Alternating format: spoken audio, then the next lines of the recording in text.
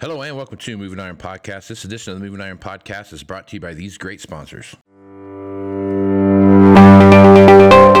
When you partner with Axon, you immediately gain access to a full range of products and solutions designed to meet the complex needs of today's grower. We carry all major brands and sizes of tires and wheels. We specialize in large diameter wheels for large equipment. We have one of the largest OEM replacement wheel inventories in North America. Known for extreme flotation setups, duals, and triples, we have wheels for all makes and models of tractors, sprayers, combines, and grain carts.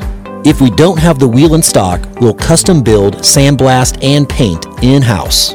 There isn't a more vast inventory in North America dedicated to helping dealers move more iron. With facilities on the West Coast and in the heart of the Midwest, leverage our 230,000 square feet of indoor inventory to solve any problem a grower may have. Move more iron with Axon. Moving iron in the 21st century. Hard-working people working hard for you and me. Moving iron time and time again. Through the years you'll find us here. Moving iron. Hello and welcome to Moving Iron Podcast. Marcus with Shawn Hackett. Shawn Hackett is with Hackett Financial out of Boca Raton, Florida, and he's nice enough to come on and talk about what's happening in the world of a commodity. Shawn, how you doing today, bud? Pretty good. Had great holidays. Glad to get started for a new year, and we're looking ahead and trying to figure out how everything's going to play out here. But right now, what's front and center certainly is South American weather still, and obviously the big change in the Northern Hemisphere winter that we suggested would really get going, and it's definitely we have some record cold polar vortex, so snowstorm. We're going to get more snow in many areas in the next 10 days, and they got all winter last year. So winter's back, and it ain't going away until March. It's going to be a long and cold one, despite most forecasters had been predicting a blowtorch winter on strong El Nino, which we just talked about on your show many times. Yep. Was a false narrative. So that was we talked about that quite a bit, and I remember telling my mom when I was home for Thanksgiving, like, hey, the guys from the podcast all the time, Shawn, he's don't get used to this warm weather because it's gonna get cold. And I talked to her before I made my trip out here to Nashville to see a customer.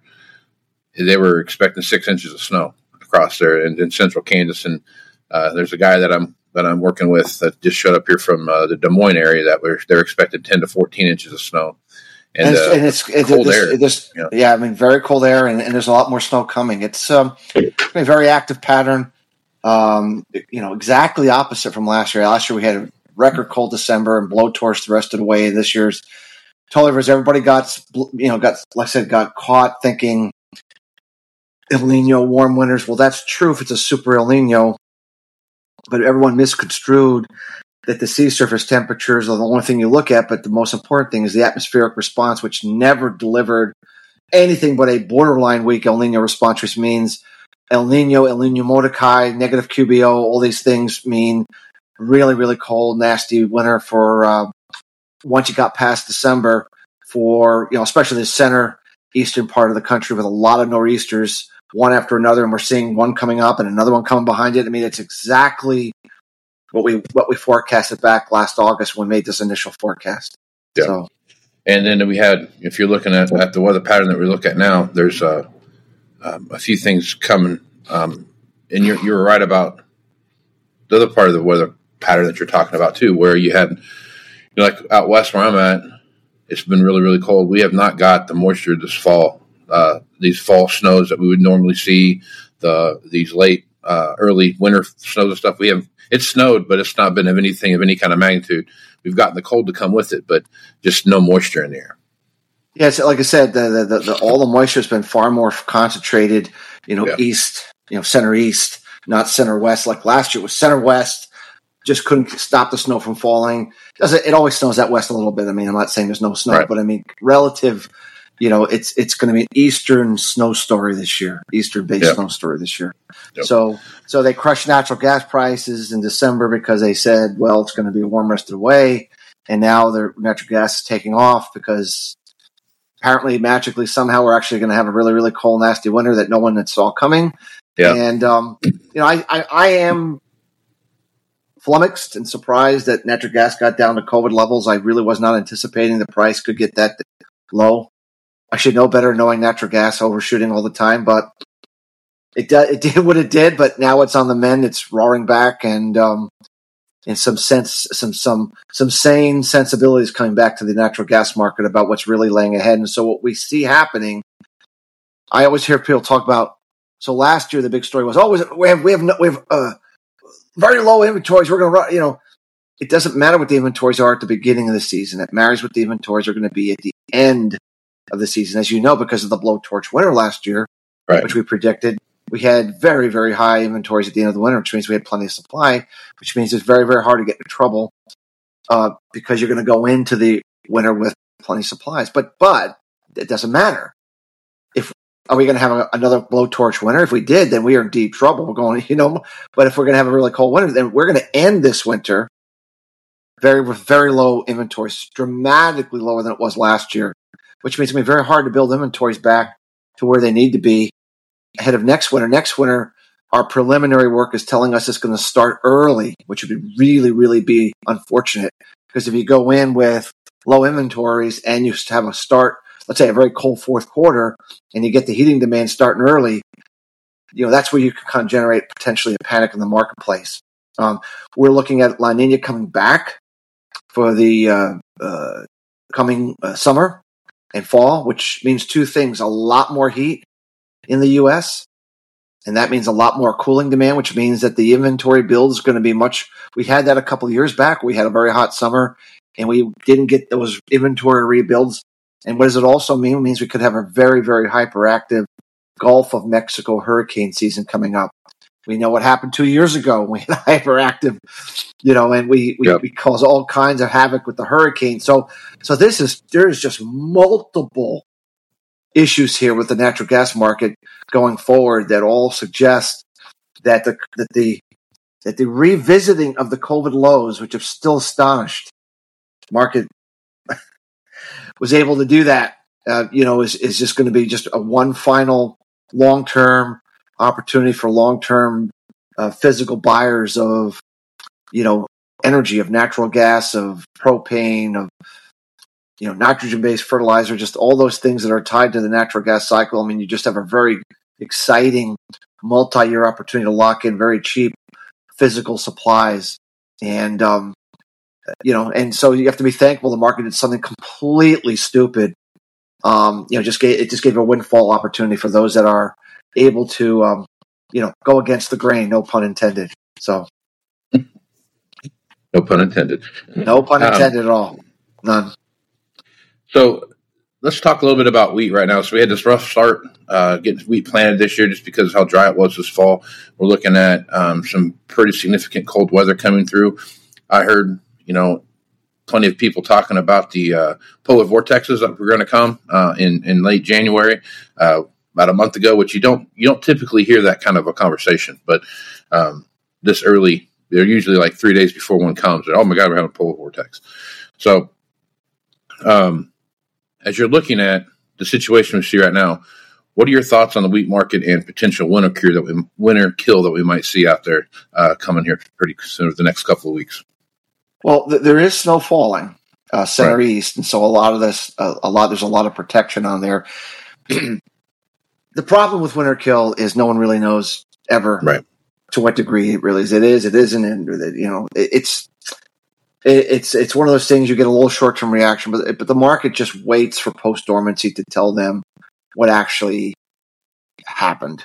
So it doesn't, don't get me wrong. I mean, if there's a bunch of exposed ground, and we're gonna, which can happen. I mean, right now, for the most part, I think most of the key winter wheat areas are going to be protected by enough snow that I don't think the market will get too excited. Doesn't mean there's no damage, by the way.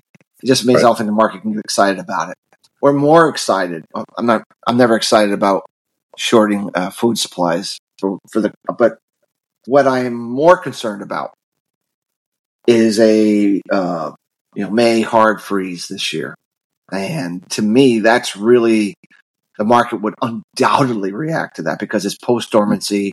There's no doubt about damage that's done during that kind of time. The devastation to production that you would have for winter wheat with a hard freeze in, let's say, the first half of May would really be devastating, not to mention the interruption of corn and soybean early planted acres and all the chaos that would create. But that's really more of what we're looking at, is the potential, probably the highest probability for a May freeze here that we've seen in probably over 20 years. Doesn't mean it's going to happen. Just like when we predicted the frost in Brazil, doesn't mean it's going to happen. But all our work says that all the variables that typically have promoted, late spring frosts in the past are in alignment for this particular year, which means we have our highest chance for it to happen. So if it were to happen, or if we were to get a weather forecast that said it could happen, that's how you get your winter wheat market to react to cold weather. I don't think you're going to get more than, short-term responses, and then the market's going to question whether it really mattered or not. I think the bigger issue for wheat is the fact that Russia has backed away from exports. For the last couple of months, their exports have been way below last year. They continue to be, way behind. And so they've taken their foot off the pedal. And as you know, that's been the only thing that really has mattered in the last year. So long as their foot was on the pedal, selling wheat, very hard for international wheat prices to do anything. But with their foot off the pedal, now those lost exports have to be bought elsewhere. And we're starting to see some of the biggest exports from soft red winter wheat here in the U.S. we've seen in 20 years because of it. So to me, that's really what I see driving the wheat market, let's say over the next few months. Isn't necessarily polar vortex cold air other than short-term price shots. It's really, the lost export supply from Russia and the increase in demand for foreign exports because of that. And of course, if we can get this kind of a debilitating U.S. frost, I mean, you have yourself the potential for a panic trade, if that were to occur. Obviously, as we get closer, as we always talk about signposts, we're looking for further signposts to verify or deny that about this probability for May. But as we get closer, we'll be able to pinpoint greater chances, or more specifically, where the epicenter of a frost might look like, and hopefully we can figure that out and provide some good information for those that watch your show. So, I hope so. That'd be good stuff to know ahead of time. Yeah, Shawn, as you're taking a look at, you talked about some chaos and dramatic stuff here as we started out, but as you're looking at what's going on in South America, that we're seeing a wetter pattern come into South America now. Probably not in time to do anything for the bean crop that's there. You just put a report out about this not too long ago, actually a day or two ago, talking about this very topic. And as you looked at your models now, what are your thoughts about South America moving into the second corn crop? And then how do you think the bean situation is going to play out? Remember, we predicted we would get some wet weather starting later in December into January. So This is exactly what we've been warned about. We talked about a positive AAO and some other factors that were going to lead to some increased rainfall. But I think people have to understand, prior to 2015-16, there had never been a drought in central, north, central, west Brazil, ever, because it's always been a rainforest.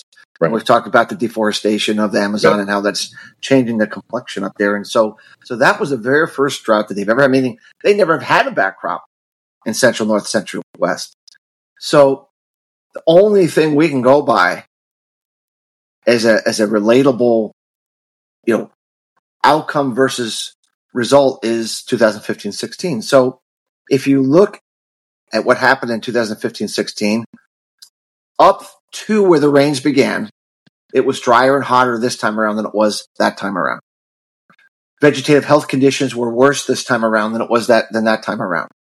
The rainfall that has fallen between late December through now and for maybe one more week, and then we're going to actually go back to a warmer, drier pattern. They had more rainfall back in 15-16 than we had this time around, meaning the rainfall was actually more plentiful back then than it was this time around. And it was hotter this time around than it was that time around. So so if you look at the vegetative health just came out, I think this morning or last night, for the recent week where they've had a lot of rainfall. And our vegetative health is below what it was in 15-16. So all the people that are suggesting, and I understand rain makes grain, fully expected speculators to sell the rainfall because that's what they're taught to do. I get it. But it's not going to rehabilitate the crop. You're not going to have a good soybean crop. You're not going to have, I think originally they were supposed to grow 165 million metric tons.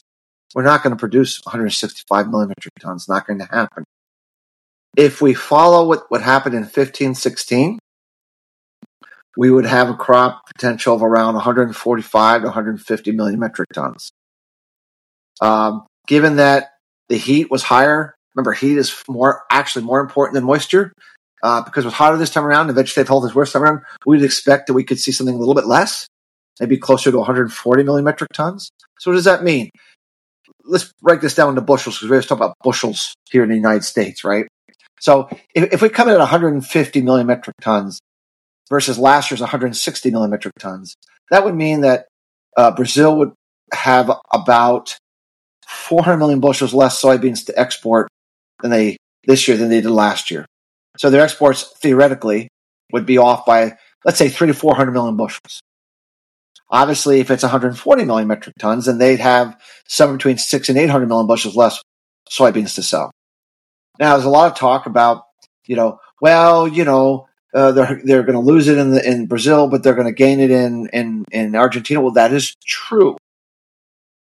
But the big difference is Argentina does not sell raw soybeans. They sell meal and oil to those that want meal and oil. There's a lot of countries that don't want meal and oil. They want the soybeans because they have the crushing capacity to make money by crushing the beans and making oil and meal themselves. So if you're a raw soybean buyer, you're not going to go buy meal and oil. You're going to go buy raw soybeans. And if you can't get it from Brazil, you got to buy it from the United States. It's very important. It's not a one-for-one relationship here. People keep making this mistake. That's not how this works. Now, don't get me wrong. Over the summer, there's going to be increased availability of meal and oil, and that supply, will help reduce some of our exports of that. But when we talk about raw soybean exports coming out of the United States, which is what drives soybeans higher, that's the driver, always. We're going to have a significant shortfall. And the exports from the United States are going to start to surge because of it, whether it's from China or from others. So that's the story. And the market is like natural gas. It's just making a horrific error in what they're doing here because they're thinking, A, the crop can be rehabilitated, which it can't. And then somehow they think that Argentina can save the day. Well, they don't sell the same product. And remember, they had a 1 in 100 year drought last year, Casey. They ran out. They had to import soybeans because they didn't have enough to make meal and oil. Okay? So they're going to have to put some of that supply some of the better crop they're going to have this year, some of that's going back into ending. They're going to build inventories again, first, foremost. Remember, the only way you survive in Argentina that's gone bankrupt, I think the country's gone bankrupt at least once every 5 or 10 years for as far as I've been alive. The only way you survive 100% inflation and 50% inflation, which they've had ever since I've been alive, is you have to have the product stored in your bin because that's how you participate in inflation and you sell when you need to. Well, they're going to rebuild that. They're going to rebuild those inventories first, and then they're going to start to sell. So even if you buy the story of they're going to make up the difference, which I don't because they're not, they're still going to have less exports than people think because they're going to build up those inventories because the farmer there, yes, this new guy got in as president. He's going to save the day. He's going to change everything. Well, show me. Maybe it's all true, but I don't believe a farmer down there trusts anything about anything. They're going to stick those soybeans. They're going to build those meal and oil inventories. They're going to protect themselves like they always have. And if it looks like that they finally have a leader, it's going to lead them to the promised land. They can always sell them at a later date, but they're not going to do it now. Right. So when we look at all of that, now corn is different. What Argentina gains versus what, it's the same product. Corn is corn. They're going to sell. So we looked at that. We looked at so it acts about second crop corn. So second crop corn is going to be planted horrifically late because soybeans were planted horrifically late. Even if we had ideal, perfect weather, planting corn late has always meant significant reduction in yield and significant reduction in planted acres. Every single time, bar none. We don't need a weather problem to have a big crop shortfall. We don't. In fact, if you look at what happened in 15 and 16, the weather, I wouldn't call the weather perfect, but it wasn't the worst weather we've ever had. And the corn crop was down 22% year over year. So when we look at our weather outlook, the weather that really matters for corn is what's the weather when it pollinates. Well, it's going to pollinate at the heart of the dry season in Brazil. Not typically a good thing to do, right? So normally pollination would start getting going in mid-March, and it would be over by the first half of April. But we're going to be mostly pollinating now from the first part of April into the early part of May. That's the heart of the dry season. We just don't see anything that says that that's going to be anything but probably drier than normal during the dry season, which is not going to turn out well. So we're going to go with. So if you look back the last 20 years at late planted corn, the average reduction in corn production, we've been down is 20%. We've been down 50%, we've been down 25%, but the average decline in a late planted safrinha corn crop over the last 20 years, when it's occurred, is 20%. So we're going to go with that because that's what history says we should go with. And if weather is worse, and we're right, and the weather is actually more unfavorable, then it's going to be more towards 25% or more. If it's a little better weather, then maybe it's going to be closer to 15% versus 20. Either way, it's going to be down substantially. So if you go at 20% and you look at how much Argentina would increase corn production and you work through the mix, net corn production, South America will be down about 600 to 700 million bushels. If you equate it to bushels, total production based upon Argentina being good, Brazil being bad, along the lines I've just said, means that they're going to have a shortfall of about 700 million bushels short, meaning they're going to be able to export that much less in the upcoming cycle than they did last year. It was only place that has corn to sell, and that's us. So the 2.2 billion bushel carryout that everyone is so hot and bothered about, that's somehow this behemoth supply that we've never seen before. I don't feel people realize we used to have 3.5 billion bushels carry out, 7, 8, 9 years ago pretty regularly. 2.2 ain't nothing. Yet everyone's acting like it's this massive supply. It really isn't. But if we really think this through and we say, okay, let's just go with Shawn's 600 million bushels, then our actual carryout's going to be maybe 1.6 to 1.7, which is enough, but not too much enough. Like it's borderline enough. So, when we had 3 billion bushels carry out, Casey, we could have a really bad crop and be fine. Yeah. We now, if we're actually 1.6, 1.7, we don't, we can't handle, a somewhat off crop. Even if it's a little bit off, we can't handle it. Okay. So that's what we're looking at.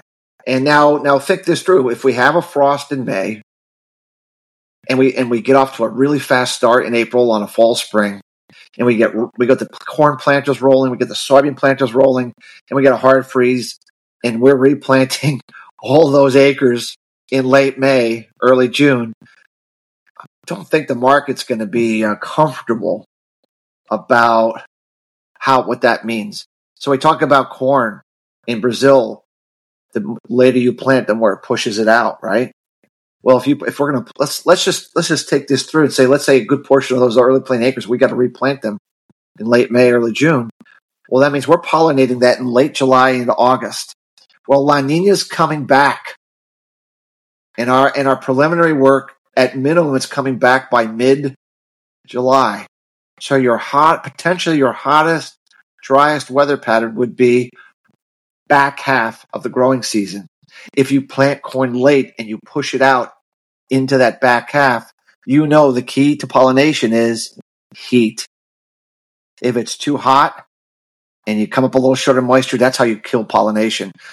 It could be the driest pollination you want, but if it's cool, you'll find enough droplets to get by. And of course, then we go into a La Nina South American growing season.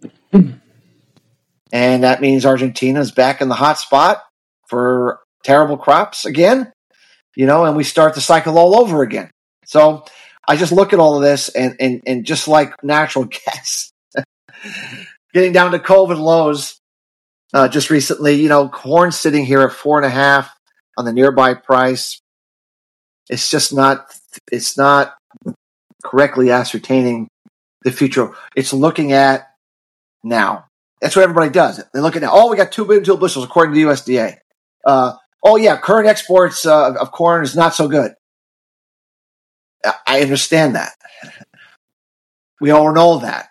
You don't need me to tell you that. What do you need me to tell you that? Anybody can do that on their own. What are you paying me to tell you that? The market knows that. It's priced in already.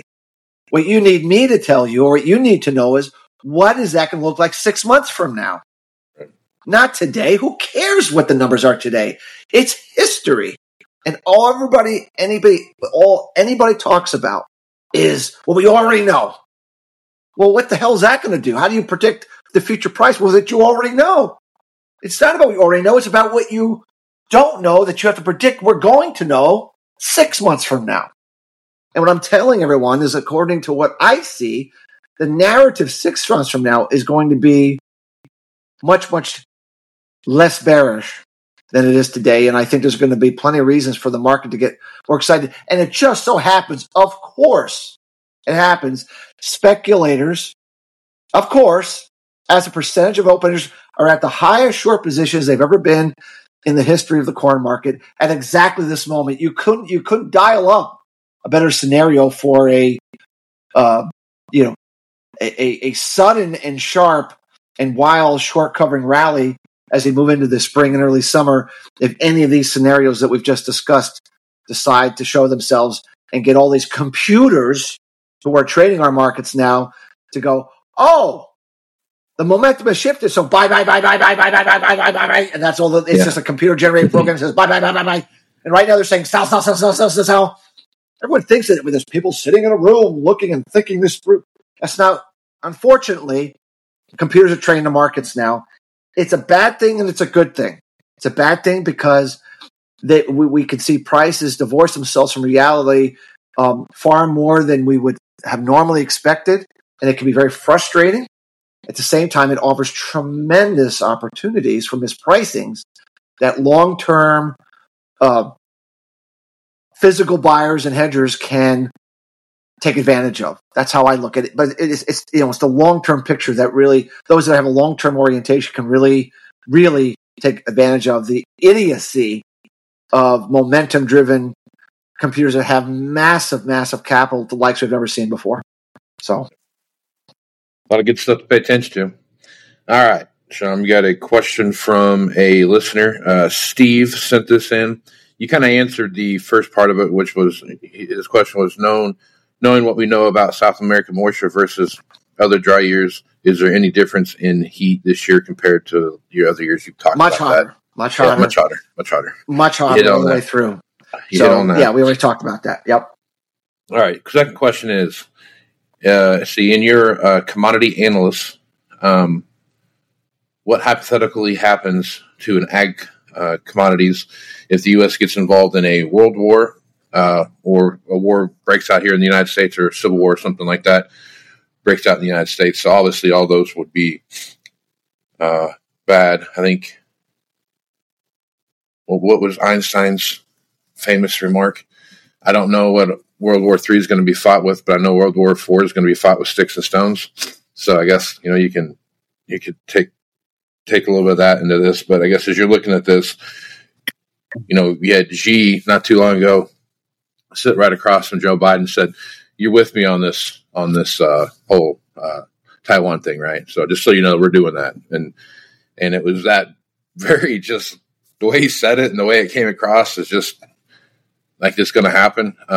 If that does happen, that could spring a lot of other countries to get involved. If there were something that were to pop off there and the United States got involved, what we're seeing in the Iraq in Iran, with the tensions there, with the Houthi uprising that we're seeing and the stuff going on there, there's some tensions that are building there as well. So I guess lots of geopolitical stuff going on that could cause a world war of sorts.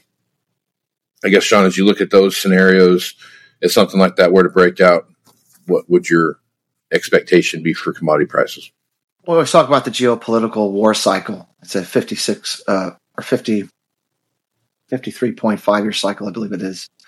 And it's coming due. The peak is coming due in 2026, give or take 1 year. We did an analysis of all periods where we consider to be world wars and what that meant for commodities, hard assets.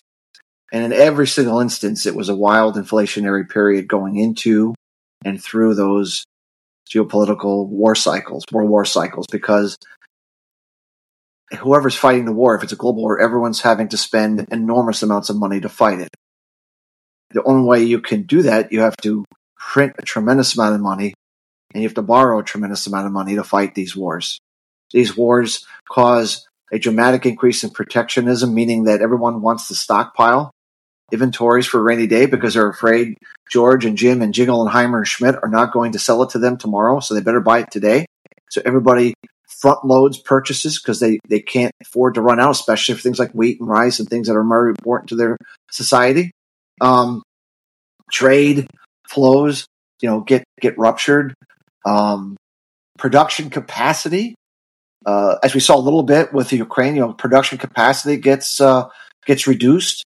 Could we have a refinery get destroyed in Saudi Arabia during a world war? Of course we could. What does that mean for oil production? What does that mean for the price of oil? So all these things have tended throughout history to be inflationary for hard assets, for commodity assets, going into and through these crescendos in the geopolitical cycle. And we're clearly in an escalating geopolitical cycle.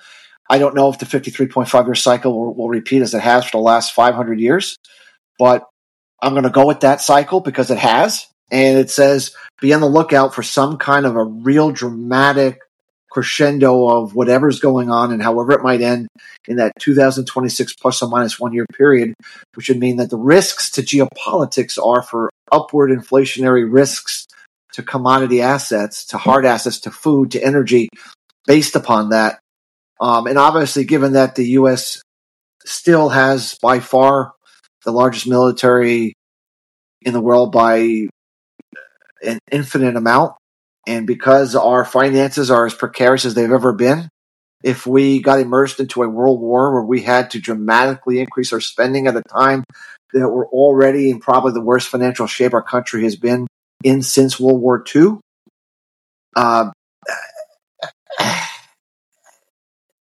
the amount of money that would have to be printed to fund that kind of a war would be astronomical. We couldn't tax it.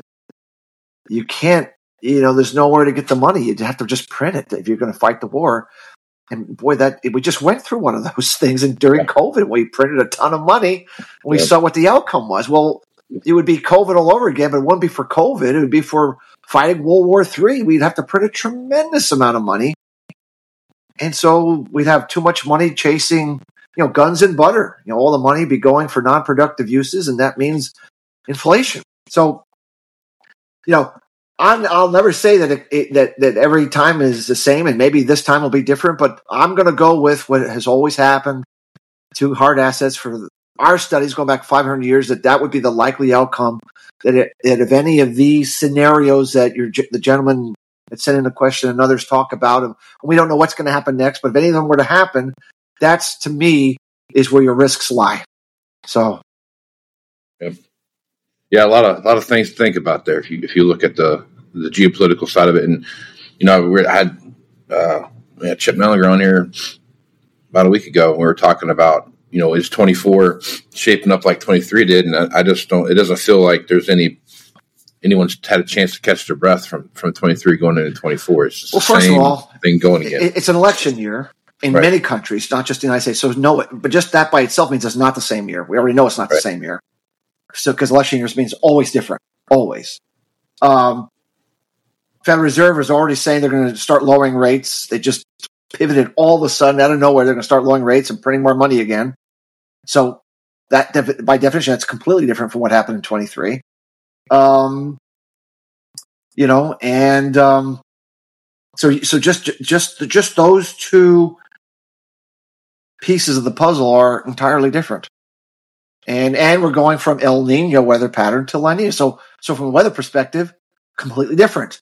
Right. So we look at all those three things. It can't be the same year because none of the three key variables, which is monetary policy, currency, geopolitics, government, action spending, Federal Reserve stuff, weather stuff, none of it is remotely going to be the same in 24 as it was in 23. Now, we can argue what the outcome is. You can argue, what this, then that, and, we can argue about the pathway forward, but it cannot and won't be the same kind of a year. It'll be very different. Yeah, sure. Be a fun ride no matter what, man. There's a lot of things to pay attention to. So, Shawn, look forward to working with you more here in 2024 and look forward to having a prosperous 2024 for the folks listening. For sure. And the last thing I would say, Casey, regarding this geopolitical stuff, usually the very, very best asset to pick up on a world war or this kind of thing is really the gold market. If that market, it's been very strong in the last 3 to 6 months, but if that really were to break out on the chart and really start trending and going into some kind of a parabolic move, which is done many times before, especially ahead of geopolitical escalations, I really think the gold market would probably sense this kind of an event well in advance because, there's always people in the world that know exactly what's going to happen, when it's going to happen, and who's going to do it and why. And I'm sure they're going to get involved in our commodity markets, buying and selling our commodity markets based on what they already know, even though you and I don't know. So I think gold's a very important asset to watch. And I know there's a lot of gnashing of teeth over Bitcoin. It's a scam. It's a Ponzi scheme. It's a lot of things. But until proven otherwise, it's become a digital monetary asset. And until it's proven otherwise, it's a digital monetary asset. It's something we recommended in our newsletter at 700 for those that don't know many years ago as something we thought would be of interest. Obviously didn't know it was going to turn out the way that it did, but it did. And so Bitcoin is another